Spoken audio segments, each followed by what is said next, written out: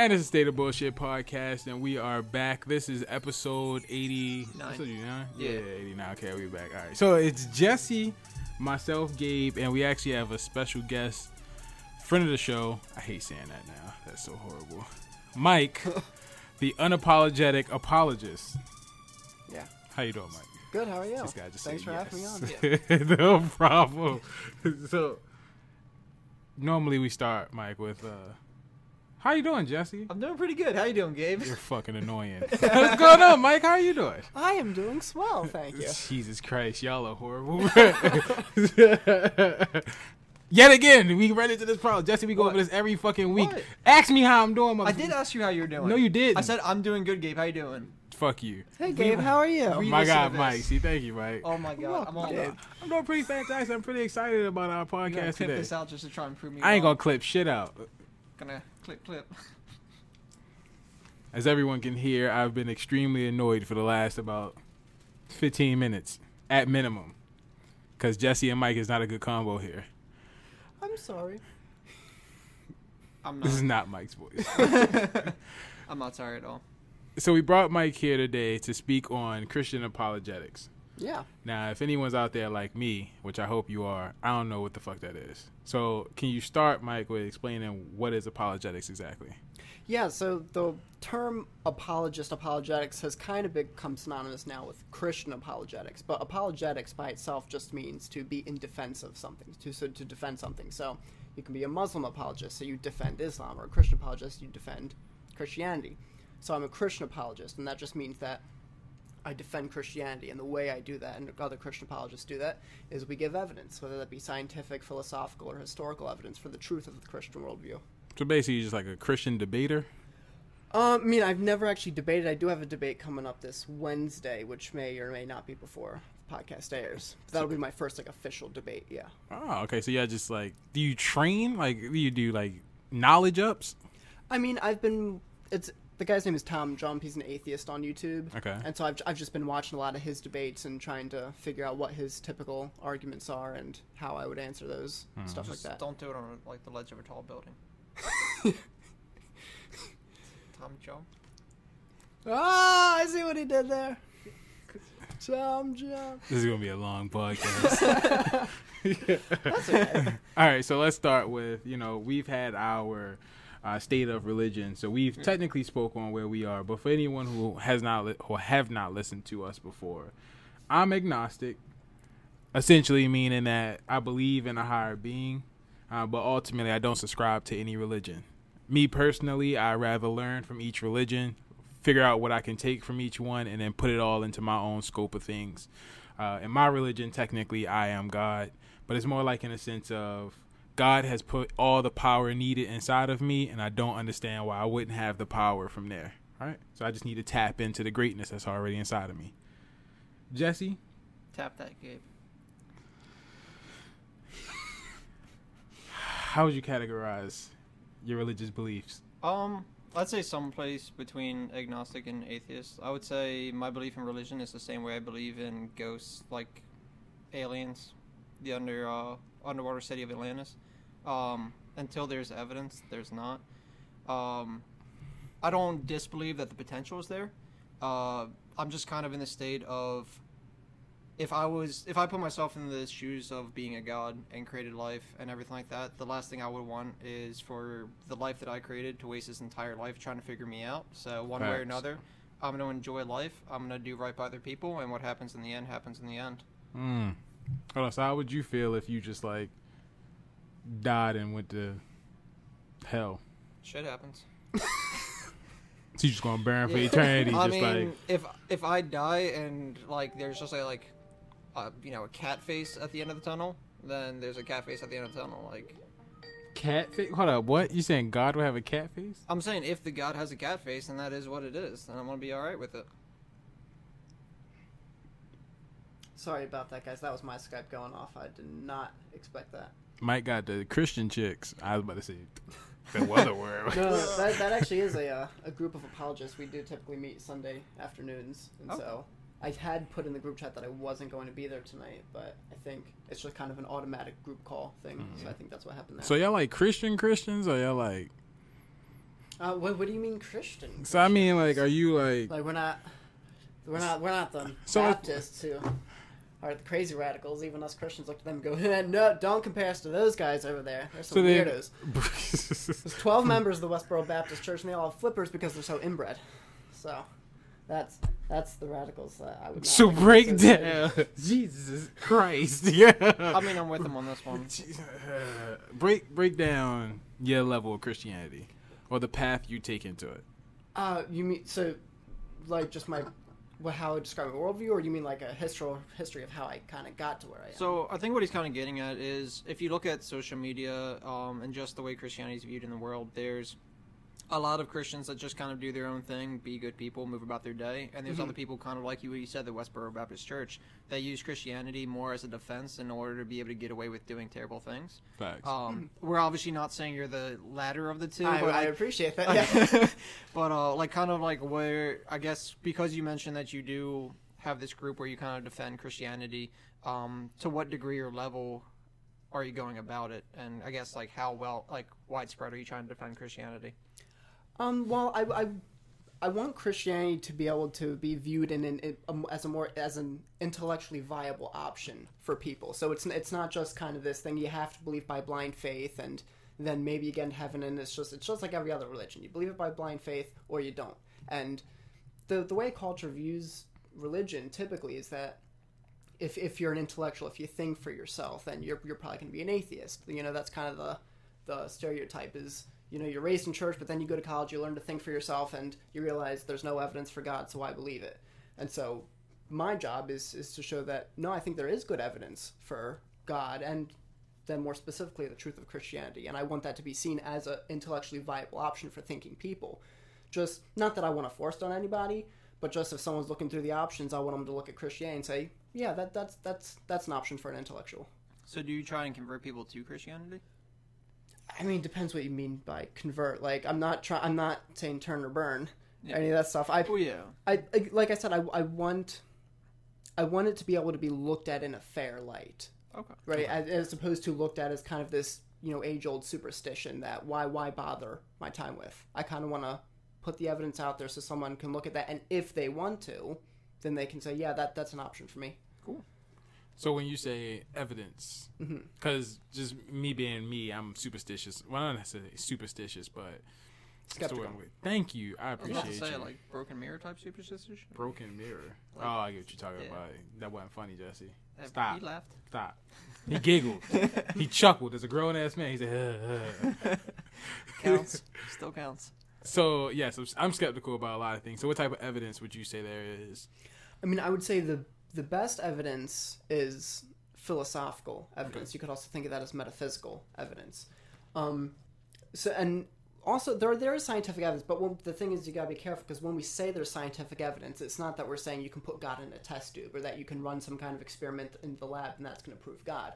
When we say scientific evidence, that's usually referring to how modern science can be used to prove a premise in an argument for God's existence. So a good example is the Kalam cosmological argument.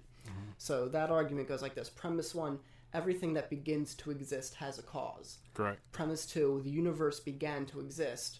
3, the conclusion, therefore the universe has a cause. Okay. And so science can just be used as a tool to prove that second premise, that the universe began to exist. And that's, almost everybody now believes that the universe and even time itself had a beginning at the Big Bang. And so science can be used in that way just to prove a premise. And that's a religiously neutral premise, that the universe began to exist. Now, what are the implications of that? What attributes can you deduce of the cause? Now, that's a separate question. You want to go on? Yeah, well, so I would say the evidence for the first premise, that everything that begins to exist has a cause, that's primarily confirmed by our everyday experience. Correct. We know that things don't come into being For no reason. uncaused. And the thing is, a lot of people want to make an exception for the universe. They want to say, well, yeah, maybe things in the universe come into being with a cause, but you can't say that for the universe as a whole. The problem is, number one, that begs the question in favor of atheism, because you're just asserting that the universe is the one exception. Yeah. And the second problem is Which prior to Sounds the universe logical. existing, there was nothing. Right. No thing. Not the Lawrence Krauss definition well, the of expected nothing. is. Yeah, if there was no time, no space, no matter prior to the Big Bang. And so there's nothing about that state, because it's not even a state, it's nothing. There's nothing about that would be biased towards universes. Like, why can only universes come into being without a cause? Why not horses? Why not beer bottles? Why not all these other things? Fruit flies do. So can you say that again? Fruit flies. Fruit fly? Yeah, why not fruit flies? Y'all are annoying. That's a good question. So if those two premises hold, number one, that everything that begins to exist has a cause, and then number two, that the universe began to exist, and all of the scientific data would point to that now, and people try to argue maybe other types of time. That's why I prefer philosophical arguments for the beginning of time. We can get into those if you want. But if those two premises are true, then it follows logically and necessarily that the universe has a cause. Okay. And then, then you would ask the question, well, what does it mean to be a cause of the universe? And if we think of the universe as all time, all of space, all of matter, okay, all three of these things are correlative, meaning you can't have one or two without the other one, then whatever caused those things to come into existence can't be made of space, time, or matter, because those things didn't exist yet. I like it. And so the cause of the universe has to be spaceless, timeless, and immaterial. Okay. Now, it also has to be personal. And the reason is because in order to go from a state of timelessness to a state of where time comes into being, so now we have sequence, that's a real thing, Right. something has to make a choice. And non-personal forces don't make choices. Okay. So, for example, if the cause of water freezing is the temperature being below 0 degrees centigrade, then if the temperature was below 0 degrees centigrade timelessly from eternities past, then any water that was around couldn't begin to freeze at a new point. Any water that was around would just be frozen from eternities past. Well, hold on. Let me cut you off. Okay, go ahead. So my question would be, I get what you're saying, and I agree. That's always been my thing, and to an extent was why I decided to be agnostic in the beginning was because at first it started as just a questioning.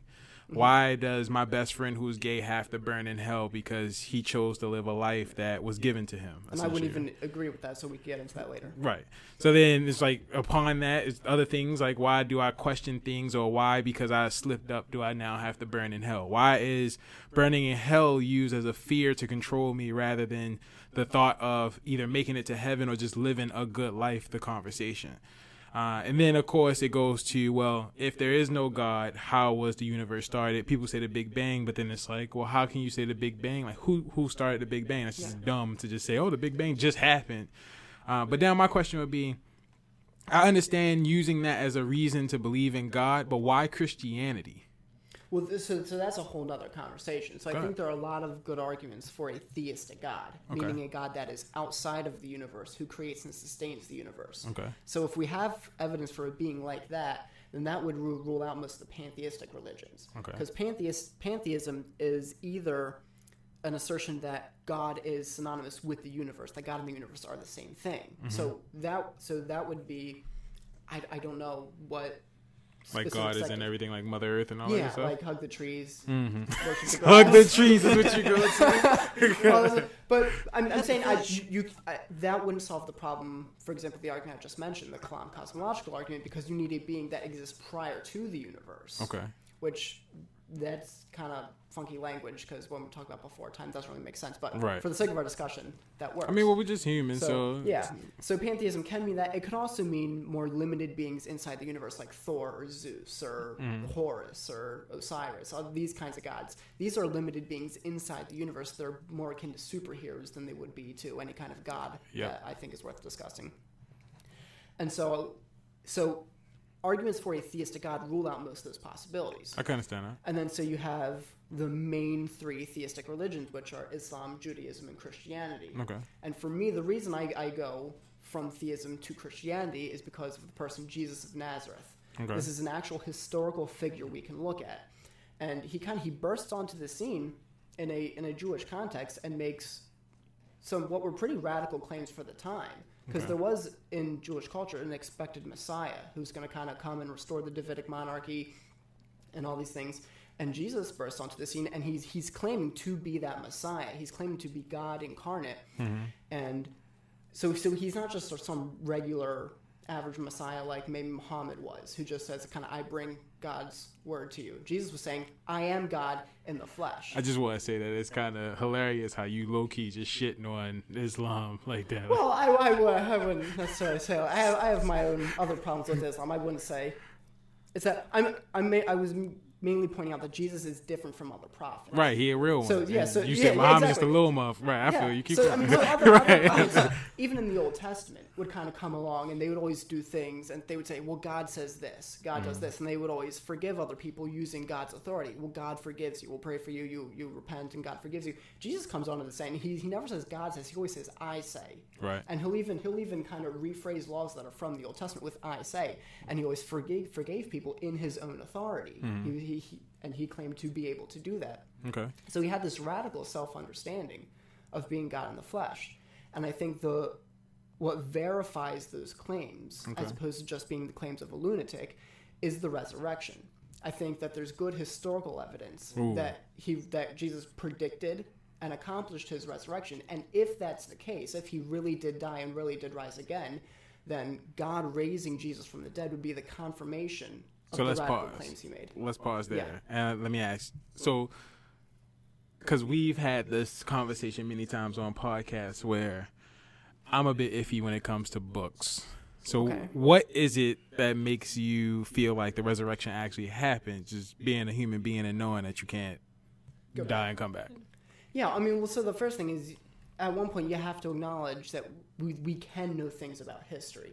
Like, so we can know that George Washington was the first president. We can know certain things. Okay. That's a whole nother.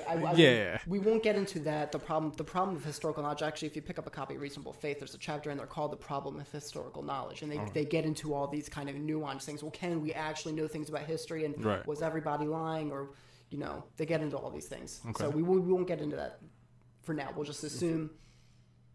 I have no problem with it. Maybe we can be at least confident. Yes. We can be confident that George Washington The was the longest first of president. cons. I have It's no certainly problem. It's certainly more plausible than not. For the sake of conversation, I have no problem with accepting that. Yeah. So, Okay. So assuming that we can know things about history, or at least we can look at historical texts Right. and things and historical research and say certain things are more plausible Right. than the alternative. okay. Then there are certain historical facts surrounding Jesus of Nazareth Mm-hmm. that would point to his resurrection. And these historical facts, by the way, would be accepted by the mainstream of scholars. So that wouldn't just be Christian scholars, it'd be atheistic and agnostic scholars alike. Okay. So, for example, one of the main accepted facts, again, among all scholars of all walks of life, is the empty tomb. That the Sunday following Jesus' crucifixion, the tomb was found empty by a group of his women followers. Yeah, but I've seen Houdini. Like, I mean, people have been faking their own deaths since. So you're saying Jesus was the first magician? That's how he turned the water I mean, to wine? So if you think about The it, distraction chick, he showed them the left hand and the Yeah. right hand was actually dipping it out and Look putting over it here. Climbs out the little top. So kind of what I'm getting at is like, Jesus if you Christ, think about that was conspiracy theories nowadays, the big problem with conspiracy theories is anyone who's been a project manager knows that getting that many people to agree to one thing is near impossible. Project manager. But if you look at like kind of back then, you're talking about convincing like 15 people to be silent about it. Well, so we can get into the conspiracy theories. So first I want to kind of try to parse out a couple of different things. Of course. So I am a magician. I'm not a professional. I'm not paid to do it, but I do magic a lot for fun. And so If I give you $5, I do like would the you become a contrast professional? Say again. Say if I gave you $5, would you become a professional? I mean, technically I he's do making magic for you right now. Go ahead. Keep going. If that makes me a professional, that's awesome. So the thing with Jesus, so I should like to point out the first thing is the cumulative case is what's important. So it's not just one fact. It's not just the empty tomb, and I can point to that one fact and say, aha, I know Jesus rose from the dead. You can come up with alternate explanations. The Jews did. The early Jews said that the disciples stole the body from the tomb. Right. Now, of course, that actually helps solidify the empty tomb as a historical event, because if there isn't an empty tomb, then you don't have to make up an excuse for it. So that's the Right. first thing, is the Jews are admitting the tomb is empty because they're Okay. making up an excuse and saying the disciples stole the body. Another thing would be the appearances. There is reports of the disciples having on multiple occasions seeing Jesus, and they ate with him and they talked with him, and then there's other people mentioned in the New Testament. So the post-mortem After. appearances. Yeah. Maybe they just weren't in on the con. It's good. Go ahead. Then second, no, that's fine.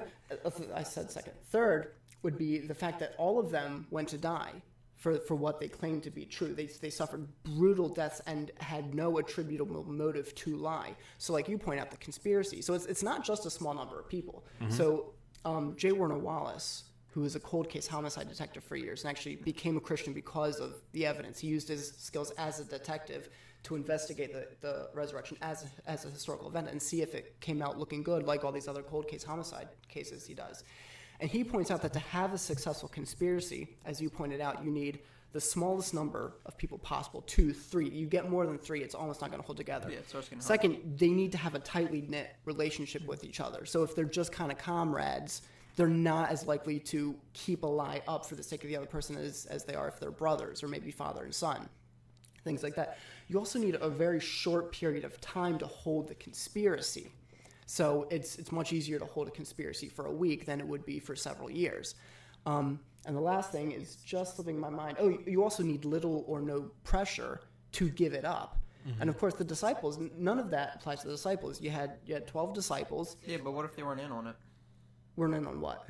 What if the conspiracy was on them? Like they weren't in on it. Therefore, by killing them off, it killed off the people that everyone would think would be the ones that would admit to the conspiracy. So I'm going to need you to start that over. So are you saying... So one of the disciples weren't in on the con, but... So in other words, so Jesus did something and they didn't know about it, is what you're saying. Okay. Yeah. So therefore, then they start getting appearances of him because he starts lurking about, and then they get killed off for it. That cuts off all the loose strands, except for Jesus and the few people that know about it. Okay, so this kind of bleeds into the apparent death hypothesis, that Jesus didn't really die on the cross. This falls apart for a number of reasons. Is number one, the Romans were experts at crucifying people. It's not likely that they made a mistake. And even if you look at texts in the Bible of where they stuck the spear in his side and water came out, they didn't know about it then. Now we know that that's an actual medical condition, that when you die and you're in this position, that your lungs fill with water. So it wasn't as if and they didn't know about this then, so it's not as if the writers were thinking, when 2,000 years later, when they figure out about this medical condition, they're going to be really impressed. No, that's evidence that they were just recording what they saw. They didn't know what it meant. It turns out we have confirmed data now that's evidence that he was really dead. And then, of course, you have the people who buried him. Joseph of Arimathea buried him. That this wasn't an uncommon practice.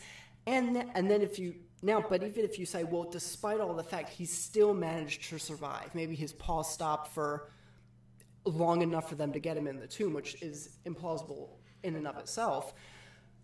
When you consider the amount of torture that Jesus went through, when you consider the amount of abuse his body took, that he had nails through his feet and his hands, or maybe wrists, depending on... Probably wrist. Yeah, probably wrist. That's what I think, too. Well, that'd be the way that it would be held up. The hands would just rip. Yeah, and the severity of the beating he took. To think that he would just somehow be able to recover, move a stone by himself, and then be able to just go walking around and people wouldn't just see him as a bloody mess. I just don't think that's very plausible. Right on. If that's fair.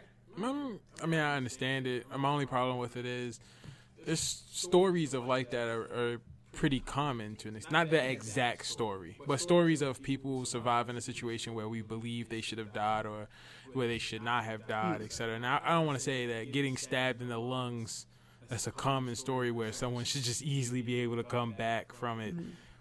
For me, all of my questions kind of rest in what makes you say that this isn't just a book? The New Testament? Correct. Or not even just that, just the Bible in general. Or a story. Well, so the main things I study do focus on the New Testament, so I would... Okay. I'll speak to that a little bit if I can. Yeah. Now, I'm by no means an expert. I would highly suggest reading William Lane Craig, J. Warner Wallace is a big one, guys like that, J.P. Moreland. But from what I have is, it's not what it looks like when composing fiction. Okay. So, for example, we didn't even have... Well, we had what was understood. We had a canonized New Testament prior to the Council of Nicaea, the Council of Laodicea, but it was canonized kind of in tradition. It wasn't like the church fathers had to put their stamp on it yet. Okay. But so if you look up until that point, it wasn't as if there was anything called the New Testament. There was no such thing as the New Testament. There were just all these different sources going around. So the four Gospels, there were just these four independently recorded sources that were going around. People knew them as scripture. And the reason that the church fathers had to meet in the 300s AD, which they couldn't even meet before them because Christianity was being persecuted. And then Constantine came along and made it tolerable. He didn't make it the religion of the day like some people think. He just made it tolerable. And so now the church fathers were able to meet, and there was all these false documents writing up claiming to have been written by eyewitnesses of the life of Jesus, like the Gospel of Peter, the Gospel of Thomas, the Gospel of Judas. And so they had to have these meetings to figure out, okay, wait a minute, which books were actually written by eyewitnesses, which ones were actually written by followers of Jesus and are telling the truth, as opposed to which ones are making this up. And their early church fathers could tell. I mean, granted, I don't have it in front of me. There have been people who have documented, like just in the book of Acts by itself, there's 86 details that only an eyewitness could have known.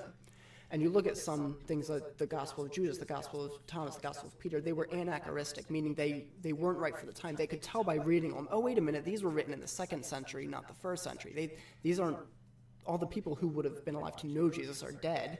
So, and that was a form of plagiarism back then. So the way plagiarism works today is like you write something good, right? Mm-hmm. I steal it and I put my name and take all the credit for it. Mm-hmm. How plagiarism worked back in the day with these documents was somebody would come along in the 2nd century, they would write something that they wanted the church to accept, and they would steal an apostle's name and put it on there. Mm-hmm. So Judas didn't really write Judas. Somebody wrote something that they wanted the church to accept. How the hell do we prove that? So I would have to defer to J. Warner Wallace's work on his book Cold Case Christianity, and he has all the details of these things listed out. So yeah, the early church fathers knew. Judas was illiterate. There was no way you could have wrote it. Okay. Woo, snap! There you go. I also just made that up. Okay, well, but so there are things like that. So yeah, so basically the councils, they were trying to figure out, they weren't constructing a theology. They were just trying to figure out, okay, which documents were either written by eyewitnesses, people who knew eyewitnesses, or people who could do miracles, because if you could do miracles, then that confirms you as speaking on behalf of God. And then whatever theology comes out of that, they're stuck with. Okay. If that's fair. So, go ahead, you have something? I was going to say, like, what would be the difference between that and, like, us recalling events of, like, Chris Angel Houdini, like, 2,000 years from now? Do you think it's likely that 2,000 years from now, people... I mean, knowing what we know today about magic and stuff, do you think it's likely that 2,000 years from now people would start saying, well, actually, it wasn't a magician? What I would like to compare it to, because this is the one thing I've realized is, even in recent time with video and so forth, the conversation of Jesus, of Muhammad, etc., you compare it to how people have conversations about sports stars from the 60s, the 70s, and the 80s. And I'm not saying that, like, let's say Michael Jordan. People don't necessarily, I'm about to bullshit you. They talk about Michael Jordan like as if he's literally Jesus. Like, They talk like he floated from this place or that place. Space Jam's canon.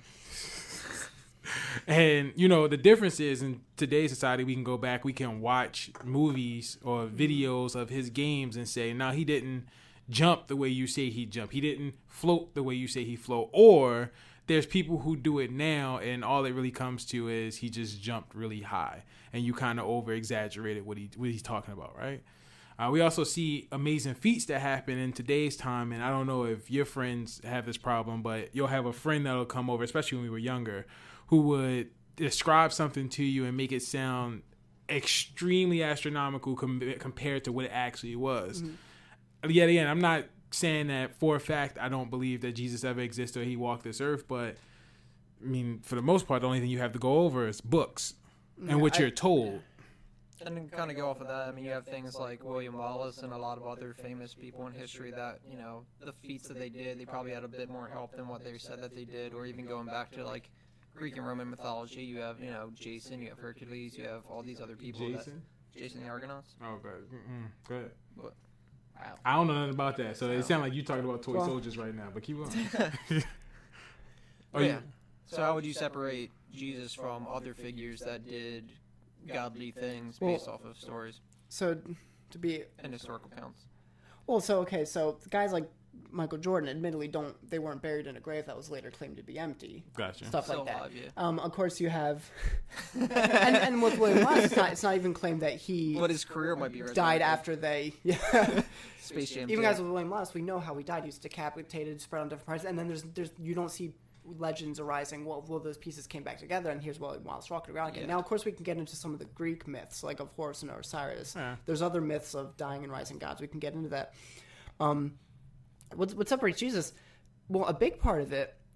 Again, remember, we're not even talking about things like turning water into wine or healing the blind, things that we might just have to kind of throw up our hands and say, okay, I don't have direct evidence of that.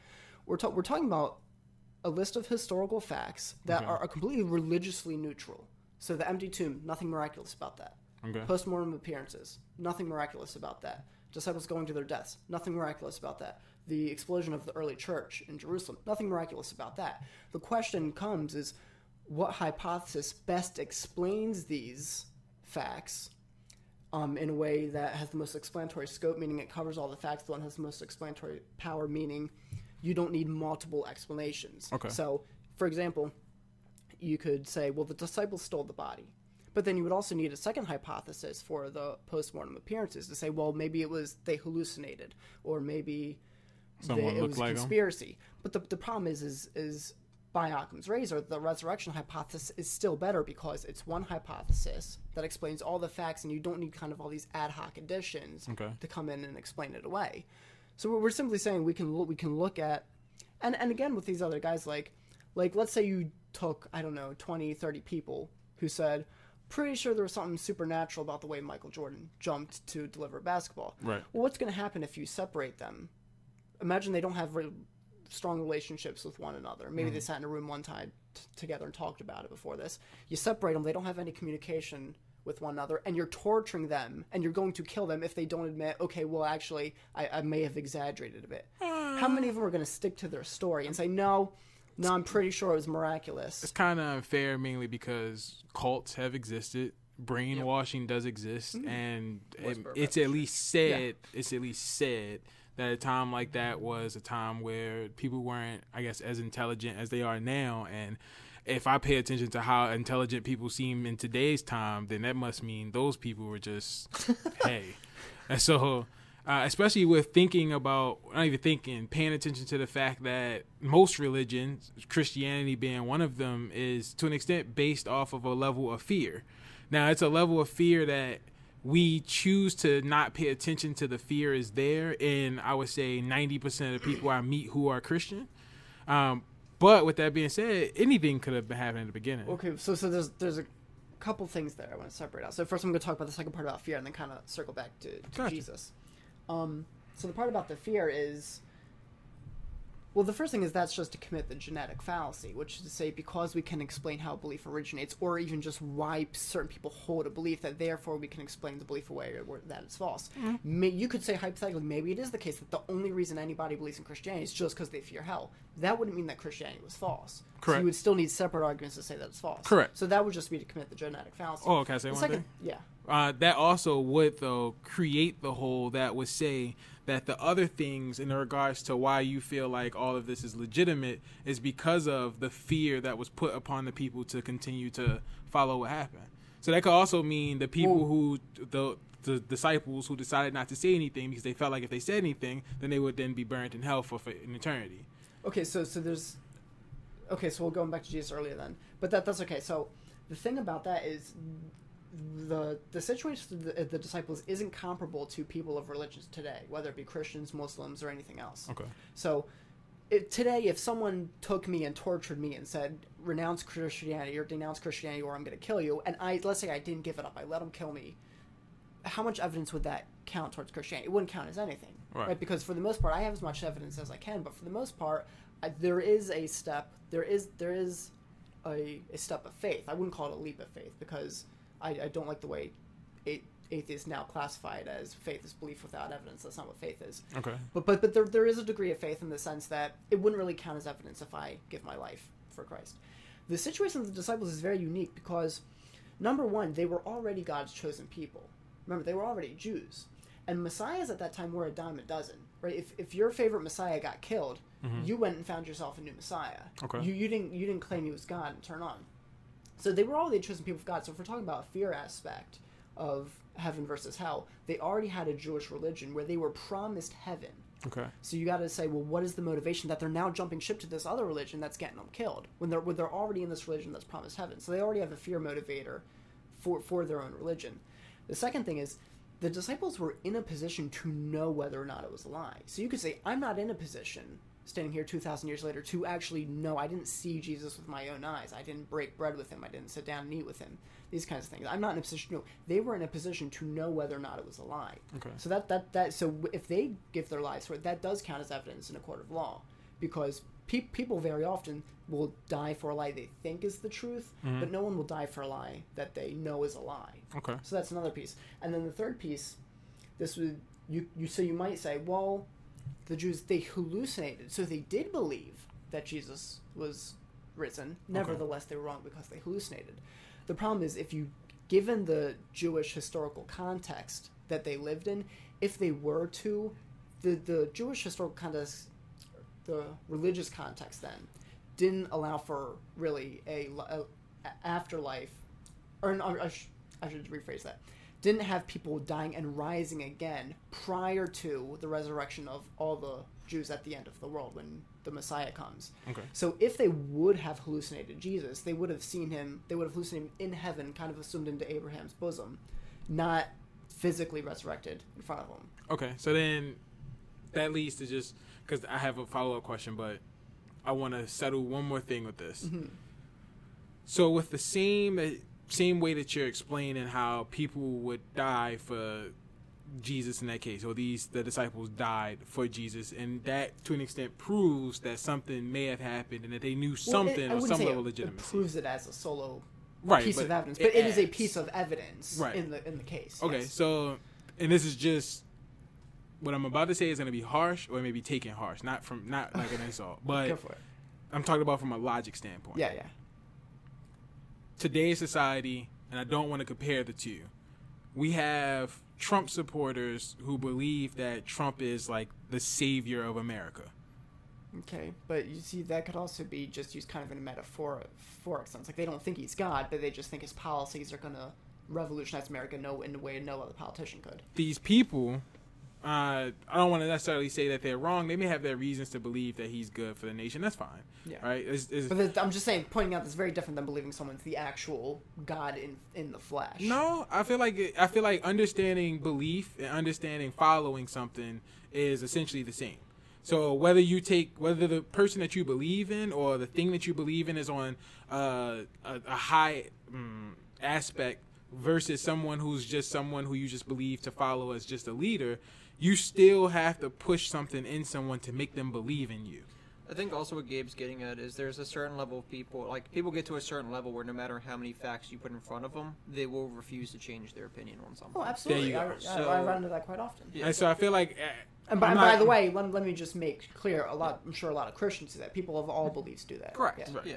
So... I mean, this has nothing to do with religion. There's just at a certain point, that, like, some people can get pushed to the point, or they'll have it in their mind that, again, no matter how much evidence you put in front of them, that's their belief. They're just going to reject facts. Even to become a fanatic and die for someone. Even if, Okay, let's say... but so I do want to separate a couple things before we get too far down this rabbit trail. So the thing is, you do have to separate beliefs from the actual, what would you call it? The facts? From the facts, yeah. So there's a distinction often made in philosophy between epistemology and ontology. So epistemology is how you know something. Ontology is the studying of being. It's why the actual thing exists. Okay. So epistemology could be like, I know the information that's in a particular book, right? Ontology would be, why does the book exist, though? Who wrote it? Where did these ideas come from? Those kinds of things. And so we do have to recognize that beliefs don't change reality. And so someone could believe Trump is literally God in the flesh. That wouldn't change the reality. Either he is or he isn't. Right. But perspective is reality for people. And the problem that comes with that is... You could say it's their reality. Correct. But then the But if books... this is the reality of 15 people. It just became the reality for millions of people. And then if these are what was used in order to paint the picture on someone, Well, so hold on. So a couple things. So number one is... just saying it was the reality of these 15 people, you can't brush off. You have to say, well, why was it the reality? Why What did they caused share that the to happen? same reality? How do you explain 15 different people who had no prior belief in somebody physically rising from the dead. What caused them to get that belief? But you're comparing that to we just witnessed millions of people believe somebody who changed his opinion after 5 minutes. Like, will literally say one thing a week before and contradict himself a week otherwise and believe his word to be true. Well, I think what Mike is trying to say is with the 15 disciples, they had no reason to know him. Correct. Like, in this case, the Trump supporters are connected in some way. Here's one thing that's really important too, is they also had no motive to lie. Right. So J. Warner Wallace has documented that in all the crimes he's ever investigated, you can look at any crime committed throughout history, and it ultimately boils down to one of three motives. It's either money, pursuit of sex, or pursuit of power. Right? Money, lust, or power. One of those three. None of those are present for the New Testament writers. Isn't saying that you're God pretty powerful? Well, that would be for Jesus, but the disciples. He said that. I didn't, though. He said he was God. I didn't say that. Well, you said that Jesus was saying that he was God, not that he or the flesh of God. Flesh of God. Yes. There you Correct. go. So I'm saying, like, if we're talking about... Hold on. So you're separating them. Are you? Well, I'm talking about... I was more kind of reverting back to the conspiracy theory without saying it. I'm talking about a specific motive to commit a crime. So here's the thing. If Jesus really was God, he's not committing any crime by coming and saying it. Got you. But you're also assuming that this is a crime, not just a cult following gone wrong. I think what Jesse's trying to say is maybe Jesus obtained power by okay, but then so you're still stuck with the problem. You still have to have an explanation for how they came to believe this thing if it wasn't true. I mean, this again goes to there was no real good mental health like studies. I mean, he was just a magician. Well, I wouldn't go down. It's you can't really. It's hard enough to diagnose someone sitting next to you on the couch with a hallucination, much less people 2,000 years ago. Right? But I mean, what I'm saying is like we're not even going down the route of like hallucination. I'm just going down the route of like if you look at cult followings, like there are some people that you think are pretty sharp people that have joined cults and have believed wholeheartedly to their death or beyond that whatever that person's saying is true and everything like that. It's without having any, again, like the education to prove somebody's out of their mind or that they're believing something that's not true was even more far and few between back then, like, or even less easy to diagnose back then. So it's, just as viable to be like, Jesus was a cult following. They believed whatever he said because they were so far down that rabbit hole of believing his cult. Okay, so that's a fair point. The problem is when we're looking at different cults today, and I would need a specific example, typically there are better explanations than, well, whatever this person is claiming to be true. Either we can talk about people like Joseph Smith, who founded Mormonism. There's good evidence that he didn't do anything miraculous. I mean, and if you look at the people who claim to be eyewitnesses of his miracles, all of them denounced him except for 3 who were family members of his. So the thing is, so if we can look at any committed group, right? Say they're committed to their cult, they're committed to following their leader. In most cases, we do have an explanation for why it is that they believe the thing. So the question is, my explanation for why the disciples believed so fervently is that God raised Jesus from the dead. That's the God raised Jesus from the dead hypothesis. Now, if you're going to say, well, actually, they were wrong, like maybe a Muslim cult is wrong, or a Jewish cult is wrong, or a Mormon cult is wrong, you have to have a better explanation. Go ahead. So what I'm gathering is... Why did they open the tomb after 3 days? Well, so according to the biblical text, it was angels who rolled the stones away. So it wasn't just they people were showed checking up on and him. the stones were gone, like moved away. So it could have just been anybody that robbed. I don't know. So just anybody could have rolled the stones away and moved the body, and then you have 15 people that thought Jesus was God, now not knowing where the body is. Or the stones were never moved. Well, so that's possible. So a couple things you got to remember is that there were Roman guards manning the tombs. And so if you're going to say, again, I understand if I say angels came, rolled the stone away, and the Roman guards were so scared of the angels they ran away, you can say, well, that's kind of a fanciful explanation. That's a miracle that you're talking about angels. But in the absence of that, then it would be the burden of proof would be on the person denying that to have a better explanation for why these Roman guards just left, because that was your head. If you abandoned your post, then that was your head.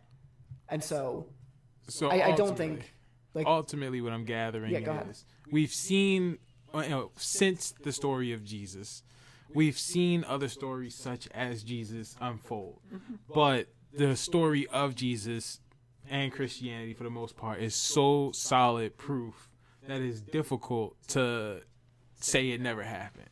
I'm gathering that from you. I'm not really making a historically ignorant case to say, well, we don't really know. Therefore, like the God of the gaps argument. I'm saying we have these positive historical facts, again, agreed upon by Christian scholars, atheist scholars, agnostic scholars, all the like.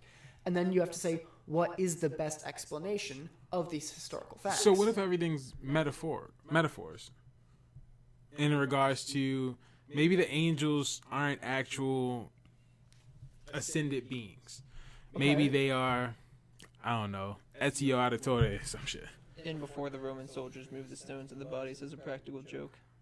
Or... Did you really just, huh? Yeah. Talk about conspiracy theories. What I'm saying, like... Well, okay, but, again, just one historical fact that's not miraculous, that's religiously neutral, the empty tomb. That's not a metaphorical thing we're looking at. You're right. Again, especially when you have enemies of Christianity admitting it in their writings. Right. I mean, we're not arguing that the tomb was empty. It's more of a how did we know that it was actually a body was there, placed like, in there? How did we know he was actually dead? account of what the guards said that they saw? I mean, that sounds a little deep. Well, I'm just saying, like, I doubt that they would. But I mean, like, you're saying that it's somebody's head if they leave their post. Yeah. If like a rock started like rolling away, did they like go, what the hell? What if like, the in Roman way? guards were the angels? That's what I'm saying. Like, what if the Roman? No, that's what I'm saying.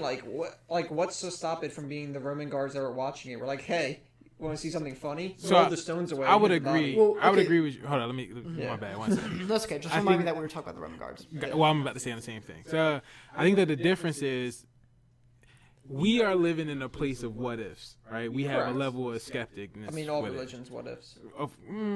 It's documented. This is what happened, Yeah. right? Mike is in a place of this is what said was happened. I'm gonna. I think I It's can make enough. an argument of higher probability, but yeah, that's fine. That's what I'm saying. So that as well. So he's using all the evidence that is documented, but the difference is you and I, which actually confuses me. What? Jesse, this is actually a question I would like to ask you. So you and I have had conversations where I question, or we both question, like religion and history books to an extent. I think I question history books more than you would. Correct. But you don't question science. I do, to a degree. We've had conversations, and your explanation of science is a fact is a fact. Okay, so I mean that kind of goes to my vision of religion. Is I believe science that I can see is a fact. I mean, but you can't. Like if you're like, hey, these two chemicals equal fire, and you put them together, and like fire starts, and hey, cool, look at that, it happens. Like that's a fact. Like it just happened. I get you. Yeah, but like if someone's like, hey, this science thing that you've never seen before, I would like to see it, and then I'll believe it. But what if you like fall out of a tree that's mad high, you were supposed to die, you live, and they say that's God?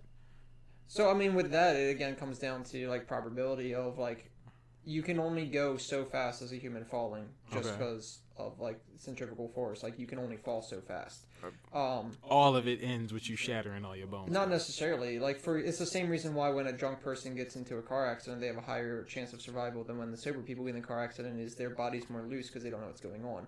If you fall from a high enough spot, there's a chance that you're going to pass out before you hit the ground. If you pass out before you hit the ground, you're not as like wound tight when you hit the ground. There's a higher chance for survival. Not a good chance. For How do you survival. prove that's fact? That's how it happens. Can Go ahead. I ask a question? Yes. Just kind of, because I don't know this. Yeah. Would you say you have a worldview that's more or less along the lines of we should only believe stuff or things if it can be scientifically proven? No, so as I said, like, I do not say that ghosts don't exist. I don't say anything does or does not exist until I've actually been able to kind of have evidence. It doesn't even need to be I see it. But So what would you qualify as evidence? as I said, kind of like seeing the science in front of me, or again when it all kind of goes together, like this works. So what is an evidence apart from scientific evidence you would believe? I mean, the big thing for me is like sight, sounds, things that just making sure it adds up in more than it just is because it is. So, 'Cause you so have does it have to be verified through your five senses?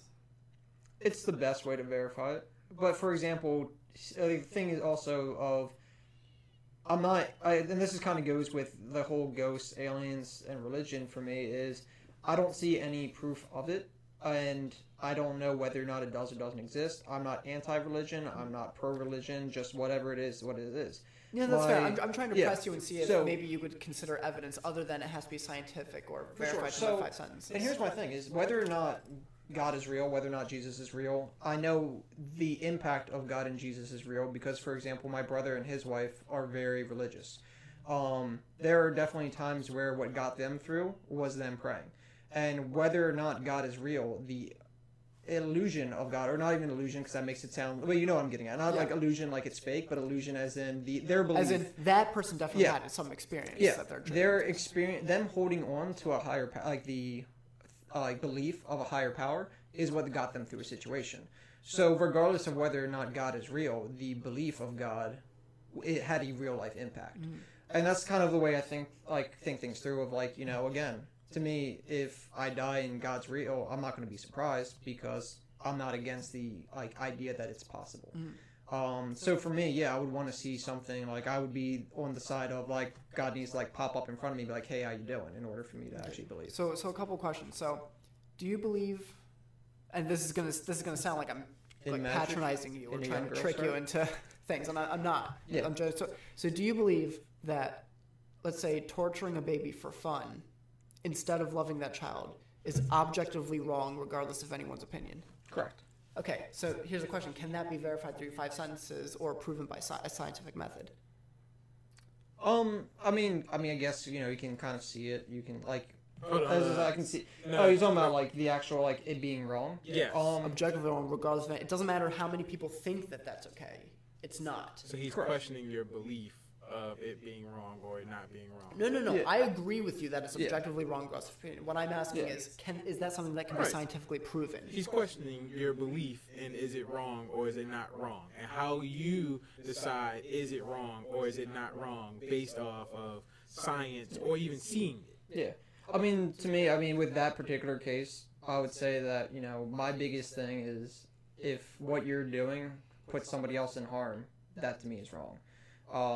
And here's the thing is everybody believes it's wrong, but, what if, to me, killing people is wrong, but wonder if we were in a spot of overpopulation and somebody knew that in some sort of secret underground society and they killed off, a crap ton of people. Would that make it Well, right? that's getting made. But, That's getting into situational ethics, Correct. which No, but is that's- yeah. which is it's a nuance we can ignore. We can just Yeah. we can say, okay, forget situations, forget Yeah. overpopulation. You have a child in front of you. Yeah. Is it objectively wrong to just torture and kill that child? Absolutely. Okay, Yeah. that's wrong. And now I'm gonna make an even Yeah. stronger claim to see if Hold you on, agree because with y'all this. just switch shit. You just said that it's objective on it's subjective on is it wrong or right, and then he just asked you again, and then you said yes, it's wrong. Yeah. Well, he was getting into a nuanced point of situational. Yeah, I was ethics. saying that it was wrong to torture a baby from the get-go. Gotcha. Yeah. So that's I in no way am agreeing with torturing kids. No, I get that. Okay. So I'm going to make an even stronger claim. I want Yeah. to see if you agree with this. So I would say that we can imagine a world in which every single adult human being thought that it was okay to torture and kill babies, that that's just what you're supposed to do with them. Okay? Everybody thinks that. My contention is even in that world, it would still be wrong. Would you agree with that? I personally would say that it's wrong, but that's also because we're in a world where it's wrong to do that. We also, if you think about it, this also comes down to how humans continue to exist. That almost comes down to the survival of a species. If we're torturing and killing off all of our babies, then our species won't continue. Yeah, There's I'm a saying certain thing that's- regardless of what would help us survive. Well, let's say it would help us survive to He's torture and saying kill literally babies. just the action, nothing added, no additive, no Right, extras, but what I'm saying, just the and that's action. what I'm saying, is that when you're talking about torturing and killing of your own species, the reason why everybody can naturally agree that it's wrong is because survival instinct No, of hold the on. species. So he's asking you a question void of any other variables, and in order for you to answer the question, okay, you're Okay, adding. can I so come for example, to- if I'm on top of a building and I'm looking down 2 stories and I know I can survive that fall, but it's gonna hurt, I don't need to jump off the building to know it's gonna hurt, and I'm gonna fear jumping off a building and for the way of it could kill me. What happens if it don't hurt? Well, then I got pretty lucky then, you know. Go ahead, Mike. Well, no, because I lost my train of thought. My bad. You were making a point. I think about the survival. The point you were making, Yeah. correct me if I'm wrong, is that through talking about survival and evolution things, we can explain why it is we believe it's wrong. My argument, it doesn't matter how we believe it. It's either right or it's wrong. It doesn't matter why we believe it, if we believe it. See, I'd like to know the why, because, for example, I'm definitely, I guess this isn't necessarily in the way of, like, you know, the whole baby situation, but, you know, the Crusades happened, everybody thought they were right doing that. That was Right. murdering a crap ton Exactly. of people. And my contention is, Probably it doesn't matter Yeah. how many of them believed it was right. It was wrong. Correct, but they all believed it was right. So now you get into this, if you don't have a why something's right or wrong, then how are you going to, like, determine that's right or wrong? Granted, again, everybody, I Well, feel... that's what I'm leading into Yeah. slowly. So- Is the why. Right. So I want to make a contention real quick. So we have beliefs about the external world, things we can see and experience through our five senses. That there's a bar here, that there's a chair right here, that if I take an axe to a tree and I do it enough times, eventually it can fall down. All kinds of things like that. And these are things that can be verified. So if someone believes that the sky is purple, and let's say they're colorblind, they really believe it, like they're not just lying. Yeah. We can still say that. Okay, subjectively they may believe that, but objectively they're wrong. They're making an incorrect claim about the way that reality is. Okay. Now, I would say you can make a parallel argument for morality that we are no less justified in believing that certain things are really right or really wrong, regardless of opinion. We're no less justified in believing that than we are of believing our experience with the external world, because we have experience with morality. We have experience of making right choices and not hurting people just for the sake of it, and trying to do our best, whatever you think a good deed is. And we look at figures like Hitler, and we abhor that. We think how evil and awful, like the Crusades, like you mentioned. You can look at that and say that was terrible, that was evil. And my point is, just as we would say the person claiming that the sky is purple is wrong, we can look at someone who believes that it's okay to murder 6 million Jews in the Holocaust, or we can look at somebody who says it's okay to kill a baby just for fun, and say they're objectively wrong about the way reality is. I mean, there's a reason, like, again, it's whether it be just human default morals or whether it be religion. Again, I'm not anti-religion to the way that I don't think it's possible. Where does human default morals come Well, from? that's what I'm saying. Is there's default morals, because if you look at all religions have these default morals. No. You said human default morals. Yeah. Where are human default morals coming from? I've never seen a default human moral a damn. I've never seen a baby feel bad. Since you're about already stealing discussing, I don't want to something. interrupt, but since we're already discussing, I might as well interject. Where this is going is another argument for God's existence, Right. which is the argument for morality, which is to say that if there really is a realm of moral values and it's objective, regardless of people's opinions, then God must exist. Because in the absence of some transcendent anchor for the morals and duties that we would all hold and agree to, then everything's just reduced to human opinion or majority vote, or maybe evolution gave it to us. And none of that's an actual grounding for morality. It doesn't justify why something is objectively right or wrong regardless of people's opinion. Hold on. All right, so stop, because I'm going to ask you both questions, because All right. this is where I get annoyed. Have you ever watched a baby grow? A child? I mean, It like, depends I what you have mean by that. I've nieces worked at a and daycare nephews for and 8 years. cousins. I've seen kids start at infant and grow over the years Okay. through the classrooms. Let me say firsthand, because the problem is, in that case, you see a kid leave, and while you spend a large period of time in your life with this kid, or their life as well, you don't get to be there for every lesson that they learn. Most of them, but yeah. So you've recognized that as a child, children start off with no morals. It's like animalistic selfishness. Correct. We established this. Yes. Now, of course, arguments want to be brought up about, when we get smarter, that's when the morality comes in. But that's also comes the time that we start worrying about other people's opinion, and we start giving more information, right or wrong. I wouldn't fully agree with all of yeah, that, I but for wouldn't- the sake of the discussion, I'll grant it. Yeah. Yeah, I mean, because, again, like, part of it also comes to, again, like, kids learn that they don't, like, not to hit other people if they get hit by, like, if they get in a fight at school. And it's A lot of times they don't even learn that. They just need to learn how to fight better so I can kick his ass. Well, but you still get getting hit sucks, therefore Okay. hitting somebody is probably not cool. Okay. Again, if you're just boiling it down to, like, the most base thing. Go ahead. You was about to say something. Well, just a couple things. So one is you want to be careful not to commit the genetic fallacy, which is say if we can explain how people get their morals, whether they learn about a certain age or other things, that therefore they're explained away. You still have to explain why things are really right and really wrong. It doesn't matter how we came to learn. But It that's- doesn't matter what we were taught as a child. But it Now- does, because we're speaking from a place of people who've been taught our morality. Especially if you decide that, or if you feel as though things are subjective, people do shit every day with no explanation as to what's right or that's wrong. why I wanted to start the conversation of, can we agree that things are really objective and it doesn't matter what people believe about them? Because that's going to play a part in this discussion. All right, good. If we eliminate God from the picture and we say, well, evolution gave us what we think we believe is right is really just survival of the fittest. It's the beings that had this set of moral values I wouldn't say survive are that. the ones that survive. I'm not saying you're saying that. Yeah, no, I get but you. I'm saying if we go down that path, then we are going to get to the conclusion that morality is relative. That it really doesn't. That there aren't things that are objectively wrong. There are just things we think are objectively wrong because that's what we've been taught. Now, you're making a specific argument about what we were taught. You know, that's actually a good argument in favor of Christianity, because you got to remember that the West was found on modern Christendom. And so not all societies, certainly most of the societies throughout human history, for example, didn't believe forgiveness was a virtue. Loving your enemies wasn't considered a virtue. These are recent things that happened in the West. And so a lot of societies, for example, most societies throughout human history believed in child sacrifice. No. But the problem with that is like 95% of the world is colonized by Christians. Christianity has been pushed on large portions of the world. I would contest that. I mean, you look at anywhere in the Middle East, Islam is the dominant religion. And there's what there's a political system, by the way, that's specifically a consequence of Islam. Okay, and what are they doing? Are they They persecute Christians. They throw gays off rooftops. okay? They forcibly circumcise women so they can't ever experience orgasm. Do they If you feel wanna like get that's really right or about wrong? it.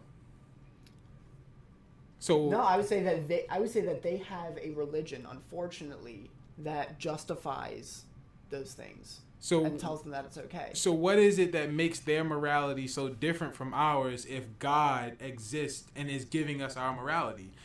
Okay, so a couple things. This is going to get into a very much deeper philosophical argument Okay. of what it means for God to embody what is called the good. Uh-huh. We can go there. Perhaps an alternative route would just be to say for you just to look inside yourself and look at a Christian who, or even even a Muslim or an atheist. I don't want to make the mistake of people thinking I'm crapping on Muslims. Okay, I think Islam is a bad ideology, and when you look at other places in the Middle East where it's dominant, it tends to be. But there are good Muslims in the West. So let's say anybody in the West who's loving and caring for a baby, and then look at someone in the Middle East. Hold on. I think you should, instead of saying it like that, just separate the good and the bad, because it makes it sound like everyone in the West is good and everyone in the East is bad. That's a fair Yeah. point. That's a fair point. And I don't want people to be taking me out of context there either. So I appreciate that. Yeah. But so I would just say anybody who is saying Subscribes love your to it. neighbor, Yeah. let's care for our children, versus let's say a religion in the Middle East who does say it's okay to throw gays off rooftops, or if your neighbor won't convert to Islam, then you have the right to kill them in the name of jihad. But we think that's wrong. Our morality. Well, that's what I'm just saying. I'm just asking you to appeal to what you know deep down to be right and wrong, and I'm asking you which one's right and wrong. Right. I'm gonna I mean, agree with you But because based off of I'm. your argument, that's a society morality, not a. I'm higher belief raised. morality. I was raised Christian. I've been taught things from the Bible. It's been instilled in me different Christianic things.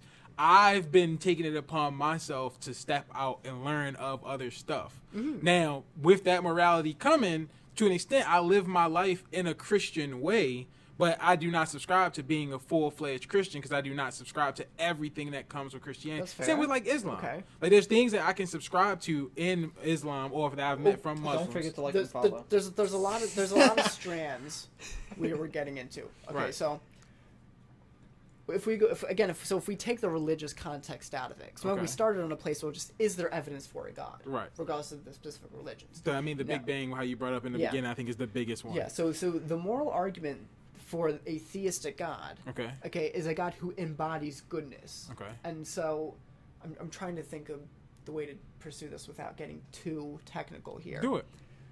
Just do it, and we'll try to decipher it. Okay. So this gets into a question of why isn't God evil? Okay. Why couldn't God evil? I like it. And does God just arbitrarily command good things? Like, for example, God tells us murder's bad. He tells us in the Ten Commandments, don't murder people. And we think, okay, don't murder. But maybe God could have said anything. Right? He could put anything in the Ten Commandments, and then it would be our obligation to follow it. Mm-hmm. And so you have to ask the question: is God arbitrary? Why isn't God evil? Why isn't there the God of Islam who tells convert people to Islam or kill them in the name of jihad? So what we have to recognize is goodness and evil aren't ontologically on a par with one another. Right? It's not that there's some kind of abstract form called the good and some abstract form called the evil, and God is just going to maybe embody one or the other, or maybe some combination of them. Goodness actually has ontological foundation. There is a thing called goodness. There is no thing called evil. Evil is merely a lack or a deficiency in good. So you can think of that like heat and cold.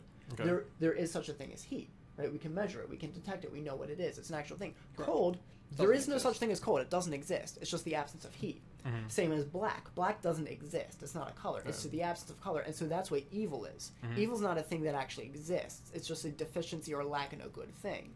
So because good has actual positive ontological status, and God by definition is infinite in attributes that have positive ontological status, then God is going to embody goodness to its maximum. So whatever God is... Question. Yes. So what if God is everything, and the conversation of what's good is to believe or to take actions that assist everything, while evil is essentially being selfish? Because in every conversation of what is evil and what is good... I don't know that I would agree with the definition that God is everything. Why not? I don't know what you mean by that. Can you expand on that a little bit? Nah, he's everything. He is the well, earth. I mean, so we're talking about the pantheistic? No. What I mean is he's he everything. To that. I told you I don't subscribe to any of these things. No, I'm saying is earlier he said he doesn't. Oh, no, I understand God that. is in everything. It's God the creator. No. All right, so I get what you were saying there. But my thing is in explaining what he just explained, and black is the absence of color, cold is the absence of heat, and so forth. You also then basically say that there's one centralized thing, and if you do not work towards this one centralized thing, then it would be considered evil. Well, so hold on, we got to separate a couple of strands there. So, for example, to go back to the examples of black and cold. Yeah. So black and cold don't exist. Right. They don't have positive ontological status that way. But they are real. Right. So again, you go out on a winter's day, you feel how real cold is, even though it's not an actual thing that is it. And so evil doesn't exist. It is real though. Like if you're tortured for no reason, or you can just look at the History Channel and you can turn on the news. Yeah. And you can see the evil is real. I was going somewhere with that, and now it's left my head. Okay, good. So we have to have a proper definition of goodness. Right. So I would say a thing is good insofar as it realizes or actualizes its proper purpose. Hold on. So what I kind of disagree with that because that's kind of vague. Well, I was going to get more specific. I would say each time that we ever speak about something that is good, it's always talking about the betterment of everyone or everything else in some way, or more than just one person. Well, that would fit within my definition so long as that's in pursuit of a proper purpose. Gotcha. Okay, so I would say that if God creates humanity, then he has a purpose for humanity. And insofar as we take actions and do our best to realize that purpose and fulfill that purpose, we're good. So so by that definition, by the way, God wouldn't even be good, right? Because God's not fulfilling a higher purpose. Nevertheless, goodness flows from God because he is in his nature essentially loving, essentially kind. He wants the best for humanity. He wants the best for everything. Yeah, exactly. Right, but then according to your definition, again, this kind of goes back to the Crusades and Hitler. By your definition, but that would line with Hitler's perspective, Hitler was good according to him. He would. Because what he was doing, he thought was for the best of humanity. But wait. Remember, that's the argument we've been making, though, is that it doesn't matter what a person's opinion on the good is. That is fact. But it only matters what actually accords to reality. But to follow everything that Mike is saying... Right, but if he succeeded, then all of reality would be attuned with him because he would have killed all. That's not incorrect. No, because remember, I also made the case that even if everybody on Earth thought something was right, that wouldn't make it right. So... To your example, let's say Hitler had won World War II and brainwashed everybody into thinking that murdering Jews, gypsies, and homosexuals was right. My contention is that actually wouldn't accord with reality. That would still be wrong, especially if God exists. Now, if God doesn't exist, then you certainly could say that whatever the majority believes is right. I'm making a stronger claim, which is that reality isn't that way because it was designed by God. And so even if everyone agreed with Hitler, then everyone would just be wrong. So if we got into a situation where 20% of the world needed to die in order to maintain humanity, would killing 20% of the population be good? I would say no, because God has created humanity with intrinsic worth. And it's not up to us to just kind of say, Decide well, that we this can't 20% of people, they don't actually have as much worth as the other 80%. Like, Who would make it- the it would- decision of the 20%? like to use the example of Thanos, Yeah. it would have to Yeah. be completely arbitrary. And even then, I don't think anybody's justified. Because then we're talking about if we're literally going by randomness, how many babies and small children would end up in that bucket? Like, maybe if you're talking about all convicted criminals who are child rapists, okay, maybe we could... Yeah, but I don't Get think that on- equals 50% of the population. Otherwise, that would get questionable. No, with our figures. obviously, yeah. I was Our population would be very sad if that made up 50% of our population. But yeah, no, again, it comes down to like, but and that- remember, people do have free will. correct. We have the choice, and I should like to make a point if we can take a bit of a sidetrack Yeah. here, Go ahead. just so it's out there, because there's a lot of confusion about is it the third commandment? It's the commandment that says, "Thou shalt not take the Lord thy God's name in vain." So most people interpret that and think what that means is like cursing, like saying, "Oh, Jesus Christ, I stubbed my toe," or "Oh my God," or things like that. That's what people typically take that commandment to mean. That's not actually what it means, and the proof for that is it actually says right there in the next sentence that this is the only commandment God won't forgive. So it says, "Thou shalt not take the Lord thy God's name in vain." Then I'm not sure the exact wording, but God will not hold him guiltless, meaning God won't forgive this sin. And so clearly, the one sin God won't forgive isn't if you say, "Oh my God, what a great baseball game." That's not what it is. It's actually a mistranslation of the Hebrew. The actual Hebrew says, "Thou shalt not carry the Lord thy God's name in vain," and what that means is doing evil in the name of God. So things like you're talking about the Crusades, things like what Hitler did. Hitler did it in the name of Catholicism. That's actually a worse sin than if he just would have murdered them and left God out of it. And this is, according to the Bible, a sin God won't forgive.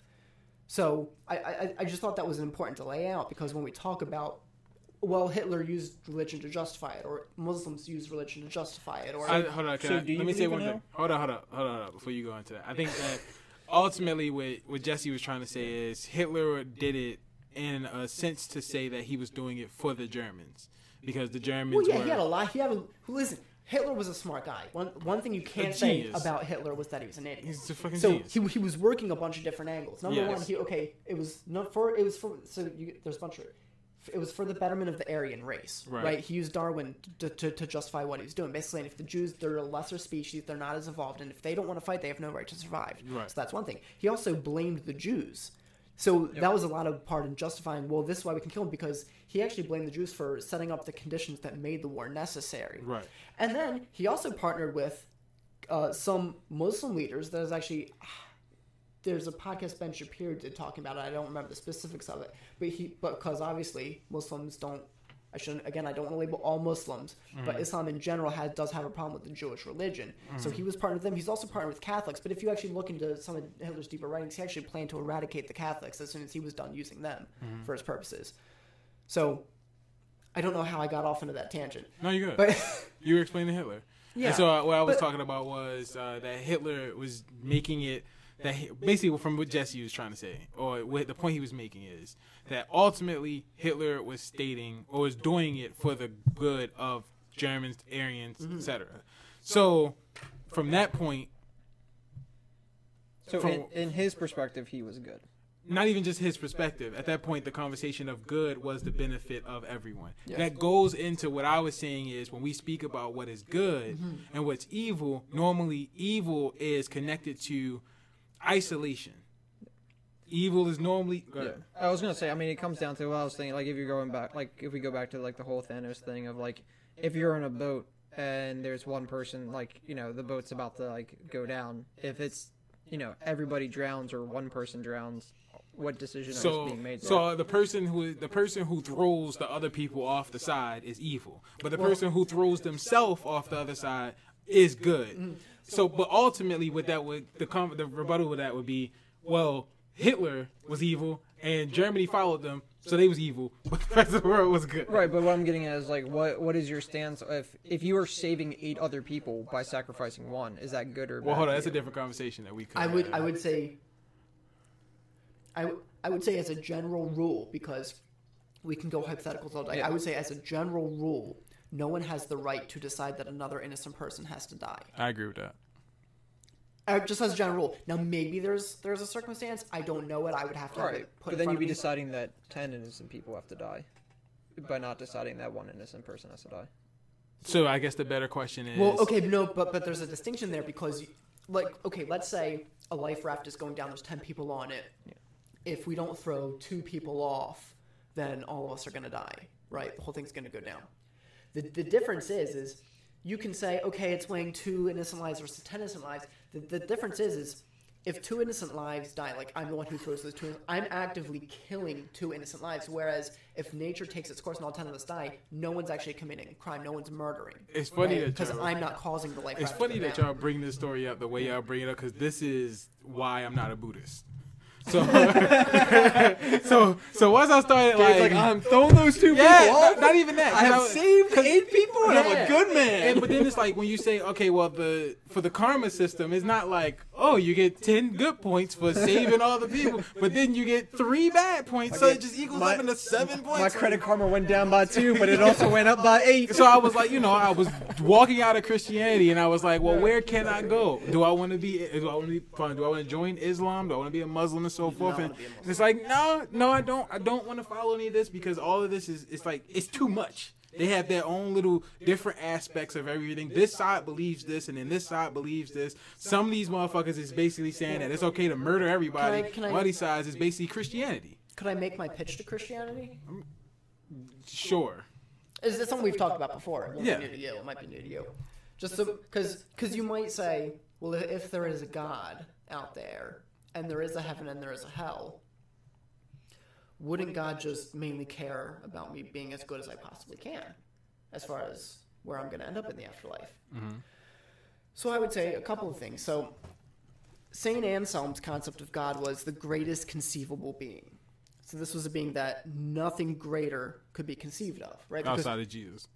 Well, he's not a being. I guess. well, we're not even talking about Jesus yet. We'll Gotcha. get to Jesus. We're talking about the theistic God, whatever creates and sustains reality. Gotcha. Right. So Saint Anselm's basic idea is he's the greatest conceivable being. If you can conceive of something greater, well, then that's just God, right? Because by definition, nothing greater than God can be conceived. So, if you think of God as just, he's infinitely just. And so, if someone is infinitely just, that means that they punish all sin. Right? Because if you can think of a judge who just punishes some sin, and then you have another judge who punishes more sin, well, he's the most just one, right? So God has to punish all sin. He can't just kind of blink at it and ignore it, because he's not perfectly just. He's not the standard of justice by which we get our sense of justice, and we try to use in courts of laws to do right by people. So if you look at humanity, you say, okay, God created humanity for a purpose. He created humanity to enjoy fellowship with him, and he gave them free will, because in order to have real love, you have to have free will. Like, he could have created a bunch of robots if he wanted to, but that wouldn't have meant anything to him. Just like, you could grab your wife by the neck and say, you better love me. That's not really going to mean anything, right? So God gives humanity freedom, and he wants them to use that freedom for good. Right. The story of the Garden of Evil, the Garden of Eden. Okay, I was about to say, you better put me on to some shit. Just right there. The story of the Garden of Eden is that they basically think, well, actually, we know better than God. We're going to be the gods of our universe. We're going to decide what's right and wrong for us. And they use that, and it ultimately hurts them.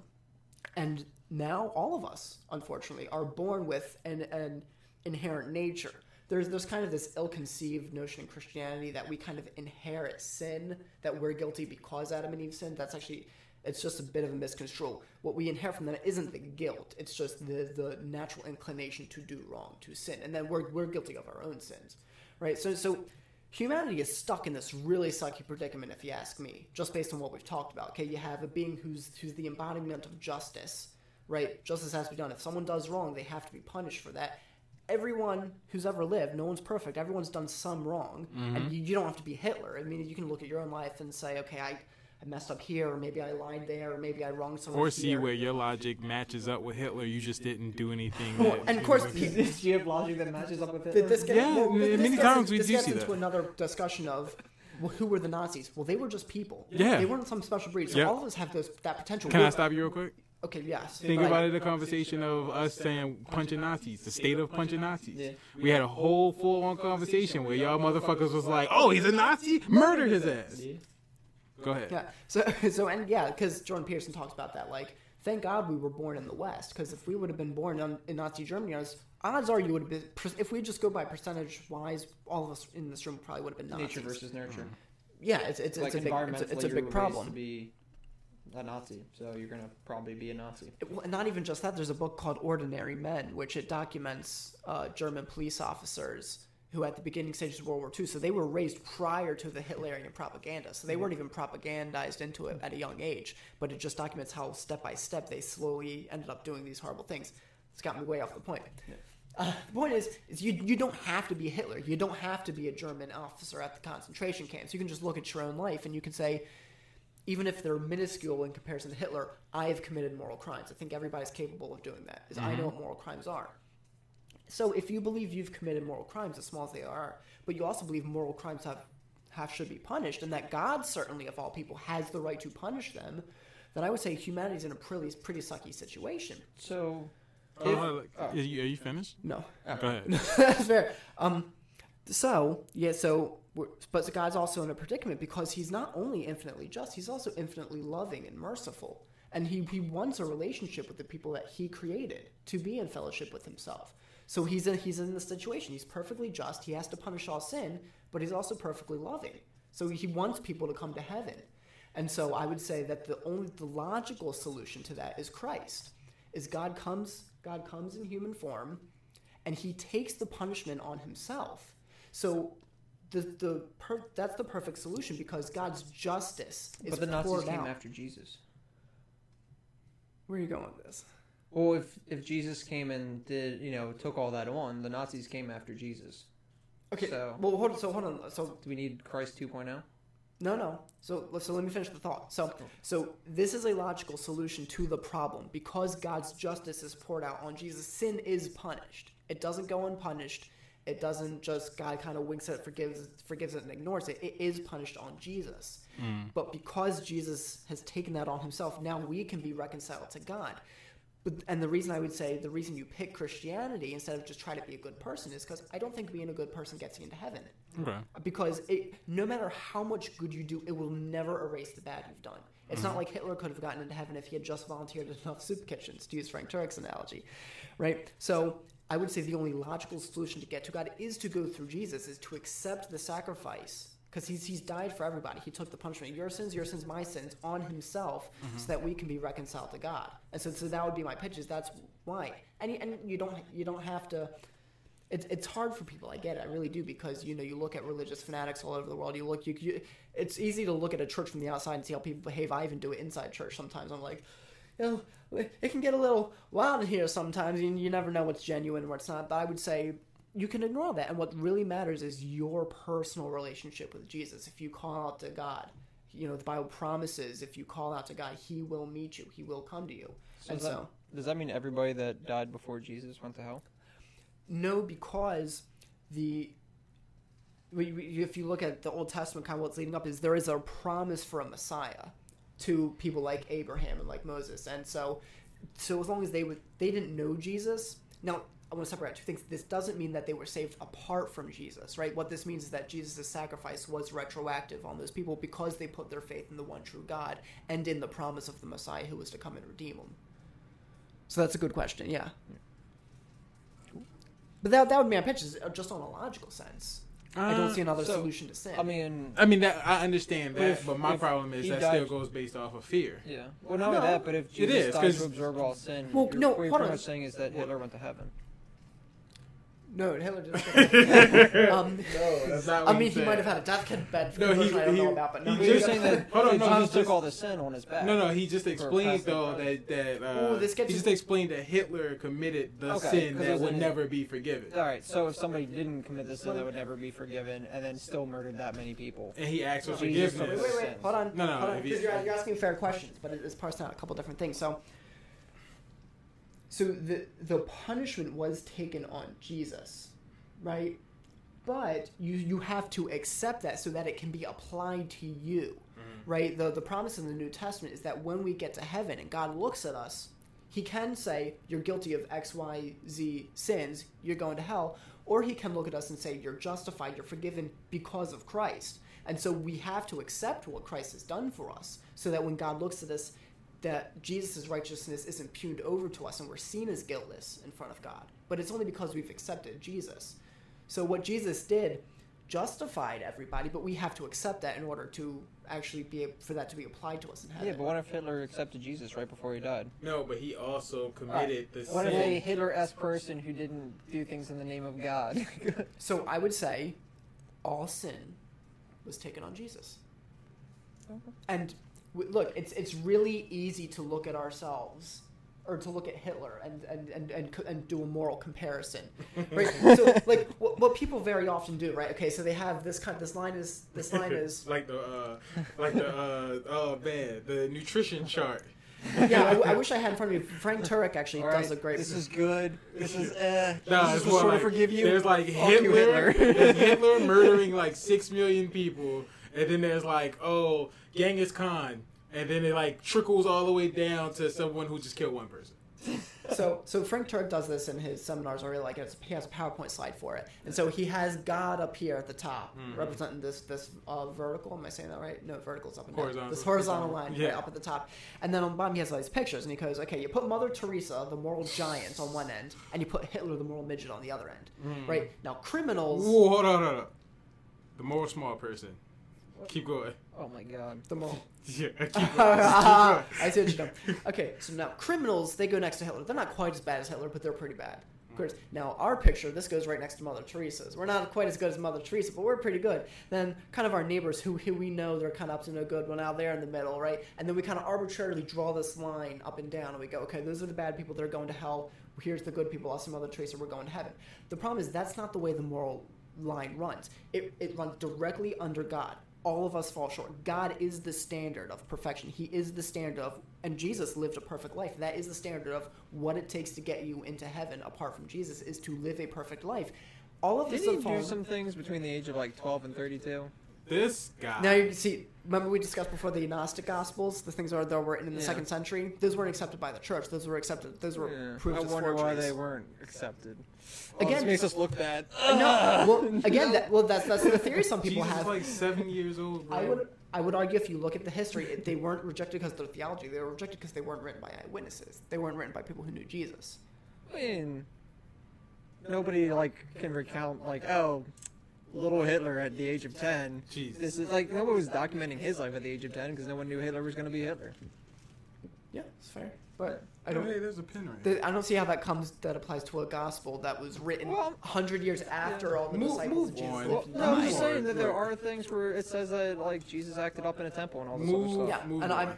I'm those came over 100 years later. He gave And you a so there's rebuttal on no that way for already. this. But I would to come back to it's really hard to conceive of Hitler having a deathbed conversion and then us going to heaven and seeing him there. That's really hard to conceive of. But I would say, look, don't be so thinking that we're deserving of forgiveness and don't be so underestimating of the power of Jesus' sacrifice that he could save even Hitler, even the most monstrous person we could think of. Don't be underestimating the power of Jesus, that he did take that on himself. So, do you have anything more? Do you want to close out? Yeah, so I mean, so you're talking about how God created everything. Do you think it's a chance that God just created everything and then just dipped out and went to go create something else? So, is it supernatural? Hold on. No, I mean Go ahead. So that's the term deism. That's a deistic God. It's kind of a God who creates the universe and then just kind of lets it be. Yeah. So, I would say everything we've discussed. If Jesus really was who he claimed to be, well, then there goes that theory. That Jesus shows that God isn't just kind of distant to his creation, that he really does care Could've about it, just he been really maintenance. does enter. But even if you leave Jesus, there are certain arguments that would take a bit of time to outline, like the argument from change. So there's a book by Edward Fazer called 5 Proofs for the Existence of God. And so, the argument from change is a really technical argument, but it shows that not only do you need a first cause, but you need an ultimate explanation for why anything exists here and now. And so if whatever this ultimate cause of things isn't currently active, then the universe would just fall apart. So I like the analogy Frank Turek gives, which is God is to the universe what a band is to music. So long as a band is continually playing, it's creating and sustaining the music simultaneously. But if the band were to stop playing, the music would be done. It would go away. And that's kind of the relationship God has with the universe. He creates it, and he's currently sustaining it, holding it all together. That's why science works. That's why all the natural laws behave so consistently, that it's not just craziness and just, Yeah, but we still particles listen flying to music apart. from dead bands. Hold on. So if God left, we would gravity wouldn't exist. I think the universe would pretty much collapse on. It would. I can't Like, predict we just exactly die. what would happen. Like I mean, oxygen, maybe. I think. Just like I mean, all I the think suns die. that's He didn't pay his oxygen bill, so we're gonna die. That's part of the fine tuning argument. Is if you look at all the complicated intricacies of just even if you just take what's the word for it? Unitarian perspective. If you just look at how consistent the natural laws are, how consistent things like gravity are, that is evidence for it being holding it together, not just one who creates it and then just kind of lets it go all frantically. So while I understand that you aren't necessarily a science person, I guess, like you don't feel like science is necessarily reality, right? Well, I don't. Well, you have to rephrase. I'm not anti-science in any sense. No, I get that. But what I mean is science doesn't create your laws to reality for you. I would say science is a tool we use to understand reality. Right. That's what basically is what I'm saying. Yeah. Right. So this goes to me not believing in books. So do you believe what science says about, let's say, other galaxies and other planets? It depends on what you mean. If you're talking about things you can actually test, yes. If we're talking about things like the multiverse, which is completely in the realm of hypothesis and can't be tested, then no. No. What I mean is, go ahead. So why would you believe in God but not the multiverse? Well, I think, because I think the Kalam cosmological argument, that's actual evidence that there is something that created the universe. The moral argument is evidence that whatever this thing is has to be a person, right? Because you don't have moral obligations to things. You only have moral obligations But to what if people. God is just making universes and like he Yeah. fucked up on the other ones, or they still Well, listen. developing and we the one that's Or just like like, you have rough drafts, multiple writings of things. but God is perfect. So I would say we have philosophical arguments that lead to the conclusion of a God. We don't have anything like that for a multiverse. Gotcha. It's just a hypothesis, and we can't get to them to test them. Yeah. I just think maybe it's true. That's fine. I have it. It's in the realm of logical possibility. Mm-hmm. I'm just saying. What No I mean evidence is yet. though, like, what about when we start talking about, or when science starts talking about the gravity that's on another planet, or the lack of gravity that's on another planet, or conversations like the moon landing and so forth. When science starts telling you these things that, to my opinion, can easily be fabricated. Well, so let me parse out a couple things. So Frank Turek often says this, which is science doesn't say anything scientists do. Right. And so, yeah, science is a really useful tool. People can lie. People can have motivations. People can fabricate things. People can fudge the data. And so you do got to take all that into context Much when like talking the about story this. of the resurrection. Got him now. No.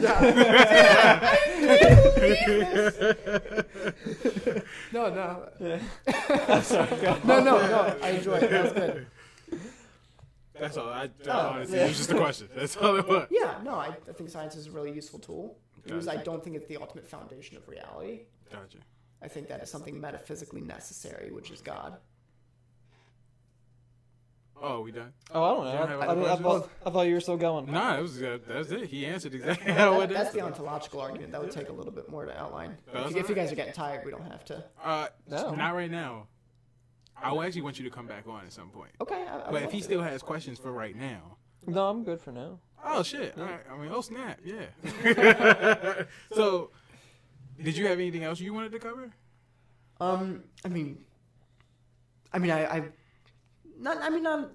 We might want to cut it off before I say something too stupid. Oh, I mean, I actually, could always get into So I guess- ontological argument. That's one. the one thing that I do have is just to kind of confirm, when you're in defense of Christianity, you're talking about the actual like existence of Christianity, not like the perception in society. But technically both. So what I'm hoping is that to provide evidence that it is actually true, that is the way reality is, that it can be seen as an intellectually viable option. Correct. Not so much the integrity within society's viewpoints. Well, technically, isn't it not connected? So, like, for example, like, you can believe Christianity exists or you can believe, like, the other religions. But, for example, in society right now, because of Westboro Baptist Church, because of neo-Nazis, because of like white supremacy, because of a lot of different organizations using Christianity as kind of their flag to do evil under. But the or, problem- like, That's the reason it's the unforgivable sin. Because think of it, a man who kills someone in the name of God has done a worse crime than someone who's just At killed the same someone time, is he because Christian? they've now given everyone else an example of, hey, well, look what But Christianity so I gets mean, you. so But he the co- technically No, he no. would say he's Christian, but he's not a Christian. Correct. So, for example, when like the Baltimore riots were happening, a lot of people tried to pin like the people that Hold on, were so doing. was So that like what when the- the Baltimore riots were happening, Okay. and not the actual like this is the like the purpose of the parade and everything like that, but when like it was just a bunch of rambunctious people. Not even like the organized riots where tried they're to- attacking specific areas, but Just like like- some people just doing like random shit off on the side. Like how They try they to pin it on Black Lives Matter. Yeah, They try I was to gonna connect say. it to Black Lives Matter. Yeah.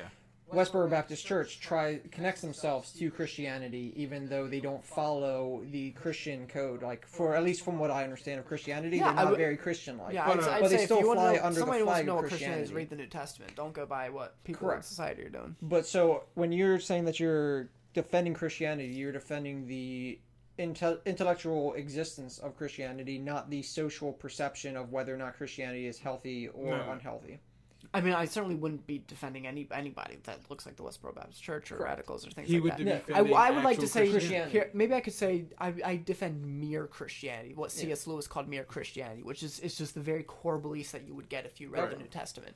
Okay. Same as I had a conversation with Right. someone. I was just trying to say, you have nothing to do with like denouncing the Westboro Baptist Church, like trying to denounce Westboro Baptist Church of being Christians because they don't actually tie with Christian terms. You're just mostly Exactly. focused on the actual existence of Christianity. Yeah, well, the truth of it. Okay. I think it's actually true, and I think it's historically true. I mean, Jesus, they're No, hold on, because Jesse's asking you like 6 questions in one, and the problem is he's like covering up stuff, but he doesn't realize that he's answering it. You're answering his question without him asking you that question. So That's you right. asking him, maybe if I he's- maybe I can say it more clearly. I think Christianity is true. I think there is a God. Yes. It's not us. I Hold think. on. No, hold on. Because logically, what he asked you is, are you defending against the people like what was the place Well, called? I'm talking Yes, about I would like, say Hold on, anybody stop who explaining. I would say anybody who takes it out of context and does evil in God's name is wrong. So in that case, do you consider them still Christian? No, I would say. Well, here's the thing. I'm gonna be careful. You're good. What qualifies you as a Christian is the thing that only you as an individual can know. Only Okay. you as an individual can truly know if you have a relationship with Jesus Christ. Right. Now, of course, Jesus also said, "By their fruits ye shall know them." Right. So if someone is going and killing in Jesus' name, if the Westboro Baptist Church is holding up a sign saying God hates fags, and now you think your friend who's a homosexual can't get into heaven, they've done now evil in God's name. And so if by their fruits you shall know them, well, by their fruits we can judge and say, okay, probably not a All right, Christian. give me 1 second. He said the F word, but he did not mean it in any slur against anyone. well, he was I'm quoting was a sign that a Westboro That's Baptist Church. quoting good. a That's what hateful sign. Yes. I'm just making sure that it's documented that that's what he was I doing. really appreciate and that that. everyone Thank can you. take that Yes, way. do not take All it out right. of context. I was So, quoting a hateful sign. now, to answer what Jesse is saying, yes. No, so no, No, because that's Yes what you're to doing. what? Because he asked you like, okay, so are you denouncing their Christianity? And you're saying like no, because I feel like how I you're would say, explaining it I is can't not get your in right. their head. But at the same time, Jesus did say, "By their fruits you shall know them." And so, if someone does evil in the name of God, we are allowed to Hold on, judge. stop. Hold on, let me dispel one other myth that this might be getting to, which is that Jesus said not to judge. Jesus didn't say did not to judge. He said, "Judge not, lest ye be judged. By the same standard you judge others, you will be judged by." So before you complain about or take the speck out of your brother's eye, take the log out of your own eye first. So Jesus is saying to judge. He's saying to take the speck out of your brother's eye. He's just saying get the log out of your own eye first, get the problem out of your life first, so now you're not judging hypocritically. Jesus said to judge, just not to do it hypocritically. So as long as we're not being hypocrites, we are allowed to judge somebody else and say, okay, based on their actions, I don't think they have a relationship with Christ. So I wasn't going to say that based off of the theory, but I was going to say in general, from how you're answering the question is, it's not your place to decide if they're a Christian or not. But what you are I can't make a saying, judgment. you can, but you're saying that it's not just how you explain. You know, the Because Christian. here's the thing: if we look at all the members of the Westboro Baptist Church and say they're going out and doing some kind of really hateful parade or whatever, we don't know that maybe there isn't some young person in a family who just goes to that church because their parents tell them to. They're too young to rebel yet, and maybe they really want a relationship with Christ. And so we do want to kind of be careful in that sense to not judge an individual based on the group's actions. Yet again. So wait, let me just give me a second. Let me just get this out, and then y'all can finish what y'all saying, and then we can wrap up. So, from what he's asking you is, do you denounce them as Christians? How you begin to answer it is essentially to say, it's not my place to decide if you're a Christian or not. It's you. Let me It's say in why you. I'm hesitant towards the answer. I am kind of deflecting the question a little bit. The reason is because I don't like any ideology that puts group identity before the individual identity. I think individual always comes first. That's one of the big problems I have with identity politics, which is a whole other issue.